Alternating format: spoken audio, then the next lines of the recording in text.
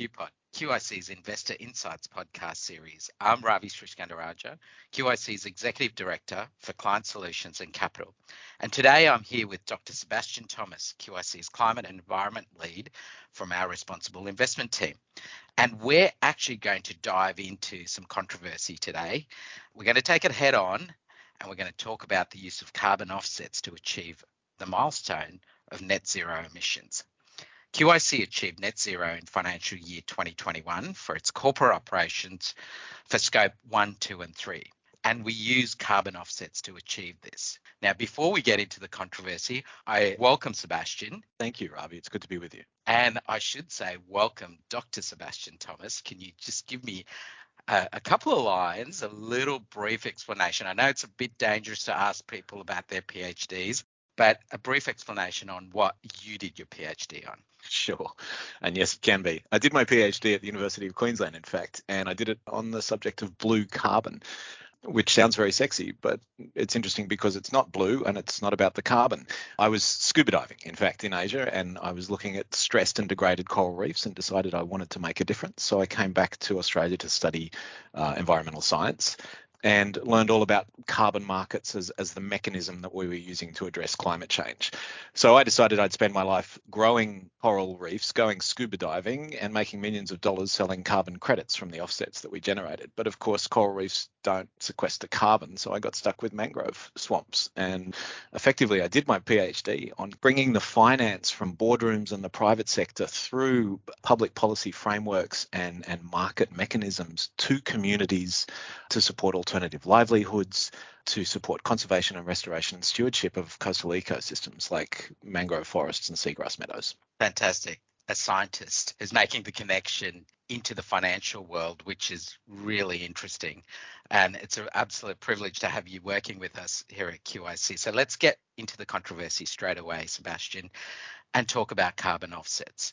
Over the last 12 months, there's been a lot of controversy around carbon offsets and the use of carbon offsets to achieve net zero. Can I start by getting your thoughts on this and perhaps also give our listeners a bit of a sense of what the controversy is about? Sure. When it comes to the character or the nature of carbon offsets, I think it's important to understand that not all offsets, not all carbon is created equal. And what I mean by that is that there are many different ways to create a carbon credit or a carbon offset. And the controversial ones are the ones that, if you like, aren't real. So we can create a carbon offset under different legislative or policy instruments by avoiding emissions. We can create a carbon offset by reducing our emissions, by increasing energy efficiency. But we can also create a carbon offset by actually sequestering carbon out of the atmosphere. And so those different types of approach to creating an offset is where the controversy can come from. So the good stuff, the good carbon offsets are the types of sequestration activities that will still be valuable after we pass true zero and carbon offsets are no longer necessary. The type of projects that will continue to draw carbon down once we get to that point of being climate friendly. Well into the future, obviously.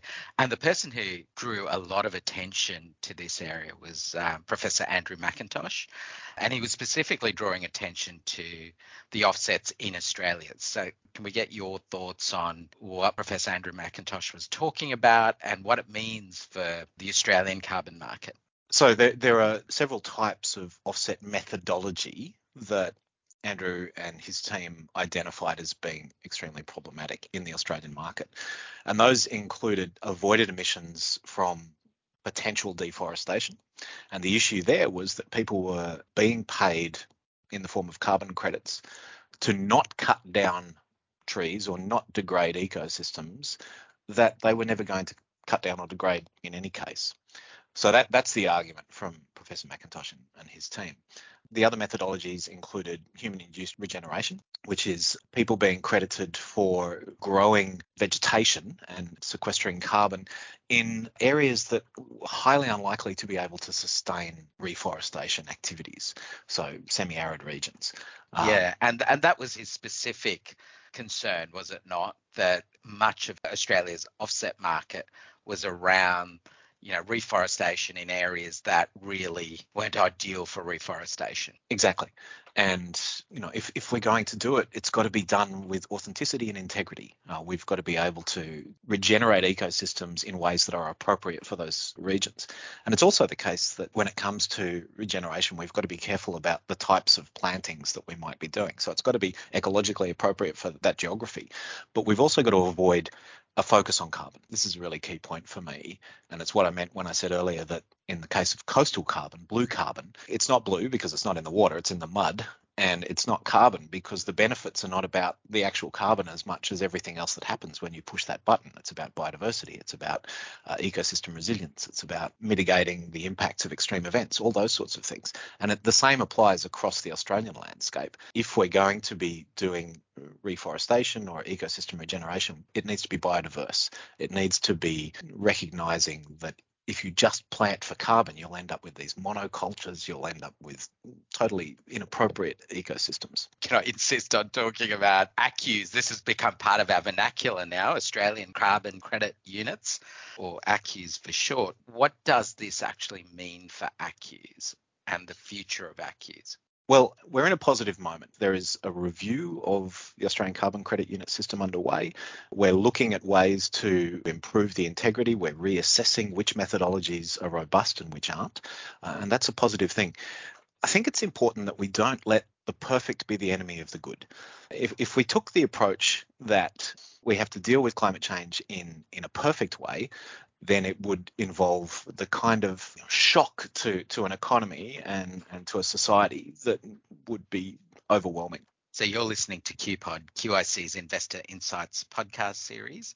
And I'm Ravi Srishgandaraja, and I'm here speaking with Dr. Sebastian Thomas, QIC's Climate and Environmental Lead from our Responsible Investment team. So QIC has also chosen to purchase credits generated from avoided deforestation. So this is a very, very controversial area. Can you talk me through those particular credits? I understand they were Peruvian credits. Yeah, this particular project is an avoided deforestation project in Peru, essentially the Amazon and the Amazon forest. And the Amazon is one of the most important ecosystems on the planet in terms of carbon and climate change. Now, what we did by purchasing those avoided deforestation projects is direct finance to support the conservation and sustainable management of forest areas that are being encroached on by development and development for agriculture. So this is a well-established project. It's around 1.35 million hectares of forests. They are filled with rich biodiversity and significant carbon stores. And this is a large-scale project involving local communities, a range of corporate, non-government and public sector stakeholders that for quite a few years have been bringing in international voluntary carbon market finance to support this sustainable stewardship and avoid the otherwise inevitable destruction of these habitats, the loss of traditional community values and livelihoods, and of course, the release of vast stores of carbon into the atmosphere. The project is accredited under the International Verus standard, which is the most robust international framework that we have. And we looked at it very carefully to ensure that it was a robust avoided deforestation activity, or REDD+ project, as we call it. And part of that assessment was to see the verification of the co-benefits that come along with that project.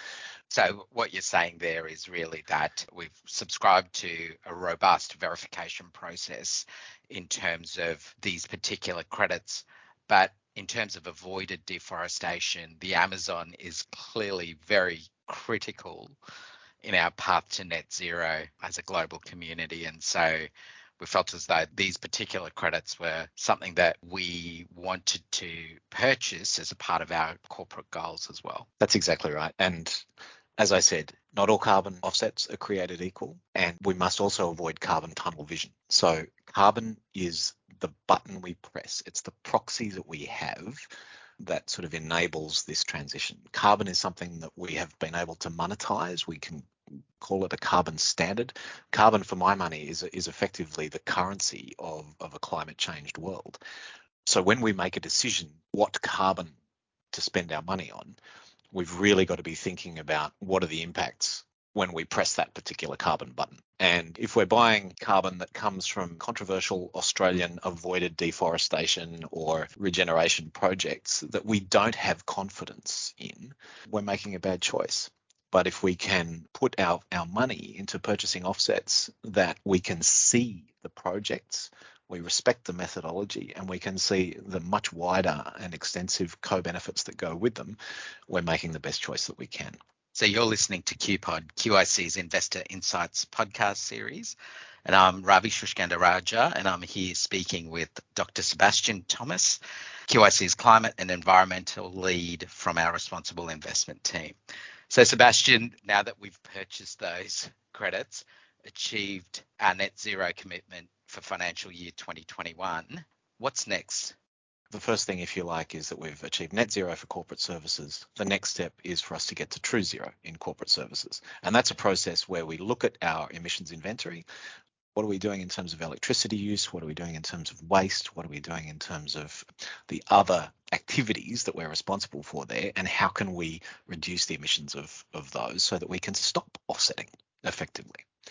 From there, and the process that we're involved in at the moment, is the development of a climate action plan that covers QIC enterprise-wide. So we're now working across QIC to head ourselves towards joining one of the net zero industry alliances, so we can make a very clear commitment to reaching net zero across our entire portfolios. So that's working with the investment teams, obviously, Sebastian. We're working closely with all of our different investment teams across a huge range of asset classes. And this is the interesting thing about QIC, because we already have net zero targets in our global infrastructure team. We already have a net zero target for our global real estate team. So what we've been doing in recent months is working across private equity, private debt, liquid markets, to look at how those very different asset classes can be brought into net zero targets. We're primarily a real assets manager, and that's really where the rubber hits the road in the path to net zero. Do you feel that's the case as well? It is, and there's a difference between investment managers and asset managers. And this goes to where you have operational financial control or where you have an equity share. And so that's been part of the process as well.